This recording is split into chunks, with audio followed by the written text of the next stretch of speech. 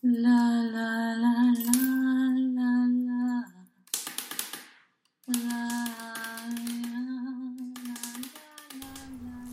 Hi and welcome to First Draft. I'm Heidi James and this is my podcast where I talk to you about writing the first draft of my new novel, The Summer. Hello, how are you doing? It's super cold outside and dark, and it's that time to hunker down and read and get warm and create. So I love it, even though there's a part of me that's yearning for the blue skies and the sunshine again. How are you? What are you up to? What are you reading? What are you writing? How are you occupying these long, dark, drab days? I've been reading Anne Fine's Raking the Ashes, which I didn't love, but I read it because, if you listened in last chapter, I'm thinking about this character I'm writing who's particularly unsympathetic, not terribly likeable, and how to write her in a way that, I don't want the reader necessarily to like her or love her, but to understand and to be driven by her, for her to be compelling, actually. I was told that the Anne Fine novel had fairly unlikable characters, and they were very unlikable. I don't want to.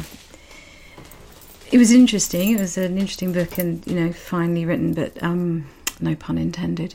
But they were flat. I felt the characters were flat. It wasn't that I was unsympathetic. I had absolutely there was no sense of understanding or thinking, oh right, yeah, well, maybe I would do that in that position, or I just found them abhorrent, actually, and superficial, which is the worst thing for me anyway. But having said that, I've also been reading Fleur Jaeggy's, or Jaeggy, Sweet Days of Discipline, which is beautiful, absolutely gorgeous. Loved it. Elegant, fine, terse, tense, extraordinary writing, and really gorgeous in the way it plays with time and tenses, which is something I want to be talking to you guys about in the next chapter, because that's something I'm thinking about for the Sound Mirror. I've also been listening to this podcast, Will It Kill You, which is brilliant, really funny and macabre and gross. It's about it's two epidemiologists, the two Erins, and they're talking about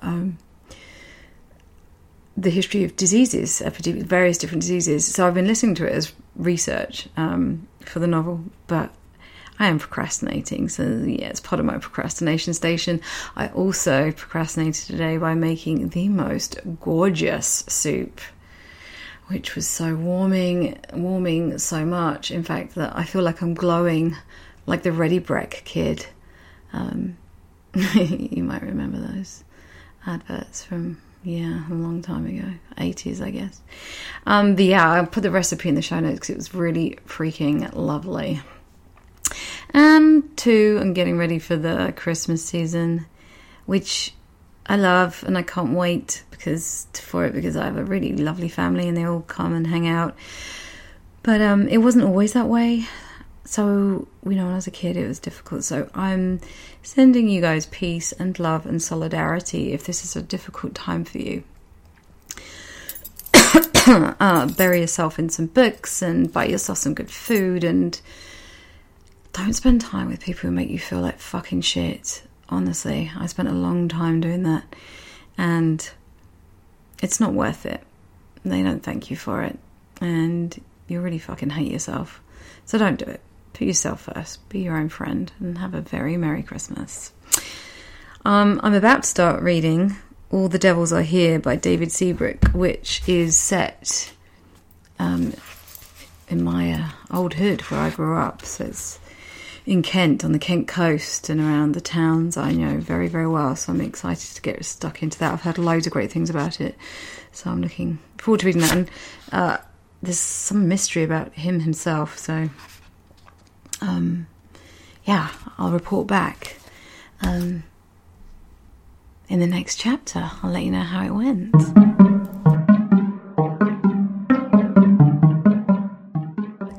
I'm still thinking about character, of course. It's so central to what I'm doing, and the plot isn't the thing for this novel. I did that with Sow the Doves, and that was interesting, and I enjoyed doing it, but this novel is much more internal. It's about consciousness and how the characters receive the world, its hue, its resonance, and of course how the world receives them, how it opens up or closes down, colours it takes on, how they infiltrate and penetrate the world or barely leave a mark. And more importantly, of course, it's about how they collide and permeate each other and dissolve into each other, and the consequences of that. So as part of that, I wrote a couple of monologues today, just as exercises for two of the sort of more headstrong, the sort of, well, all the characters are darker, but these are the two that are most distant. And listen, this is first draft,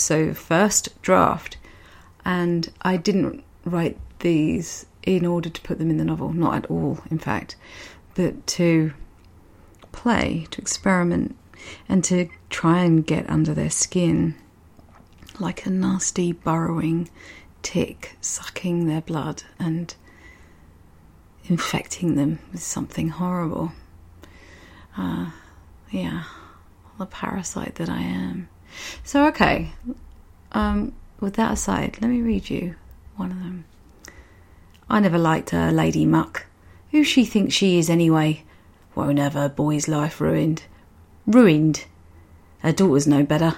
No, she bloody ain't. I hear all sorts of things.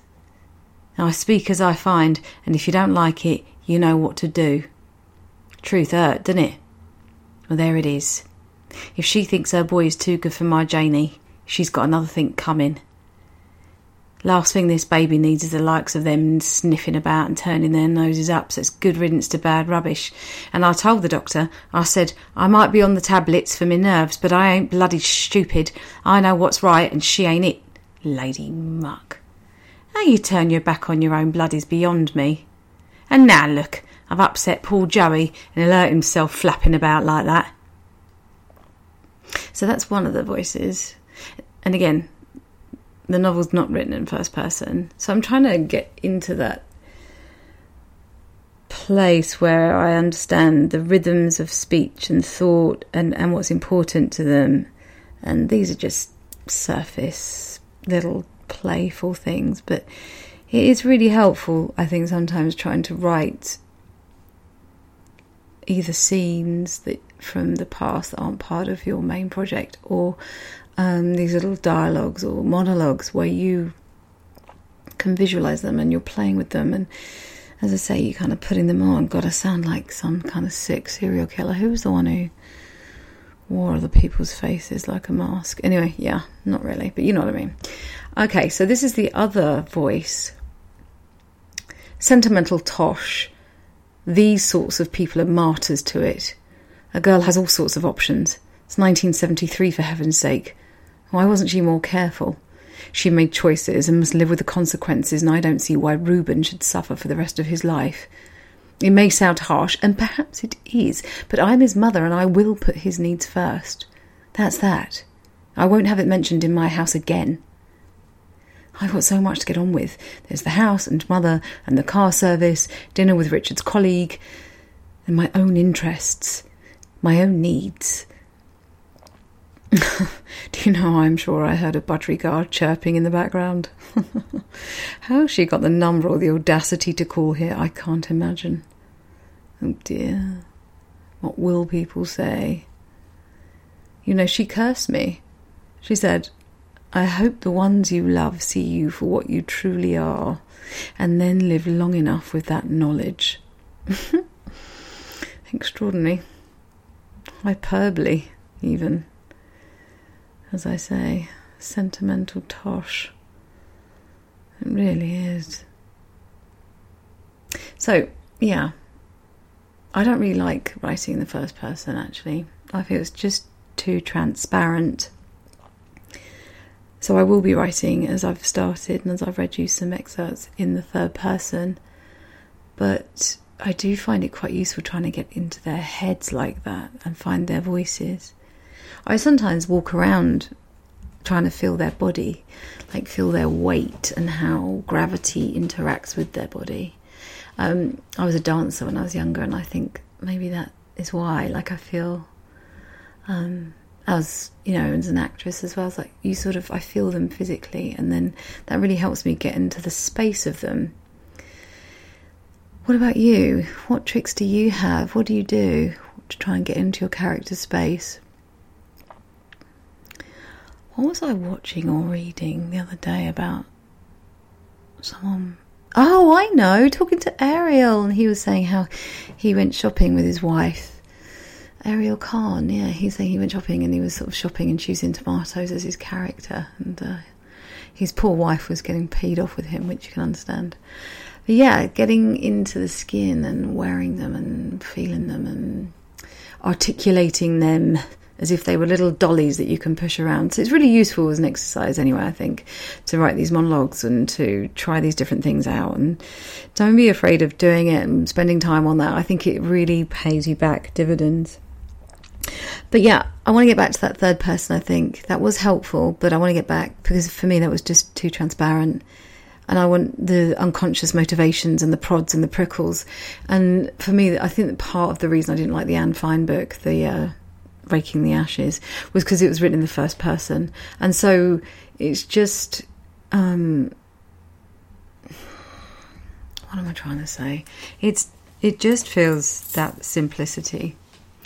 And I do love it when the language of a novel is pressing at its limits, pressing at its edges, not ostentatiously, not self-consciously, but where the stutters and the gaps and the breaks and the illicit, effusive sort of vibrations all of language and our consciousness all come together, that sort of cataclysm, if you like. And then, when it almost fizzes up and breaks its boundaries and is too much and then pulls back and is tense again. I know there was a real fashion for a while for writing that's very pared back, and sometimes I think those most simple sentences are so beautiful, but not always.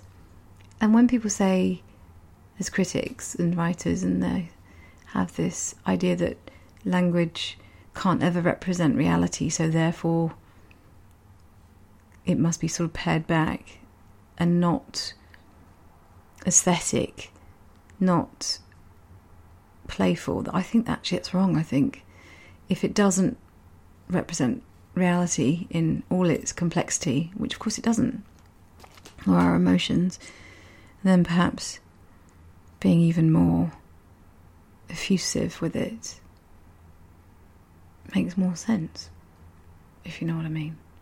Am I making sense? Oh, good God, let me know, please. Am I making any bloody sense? So, yes, what am I out to next? Time and space. I'm going to be talking to you about tenses and how to show that the present and the past are ever intermingling, in fact running together.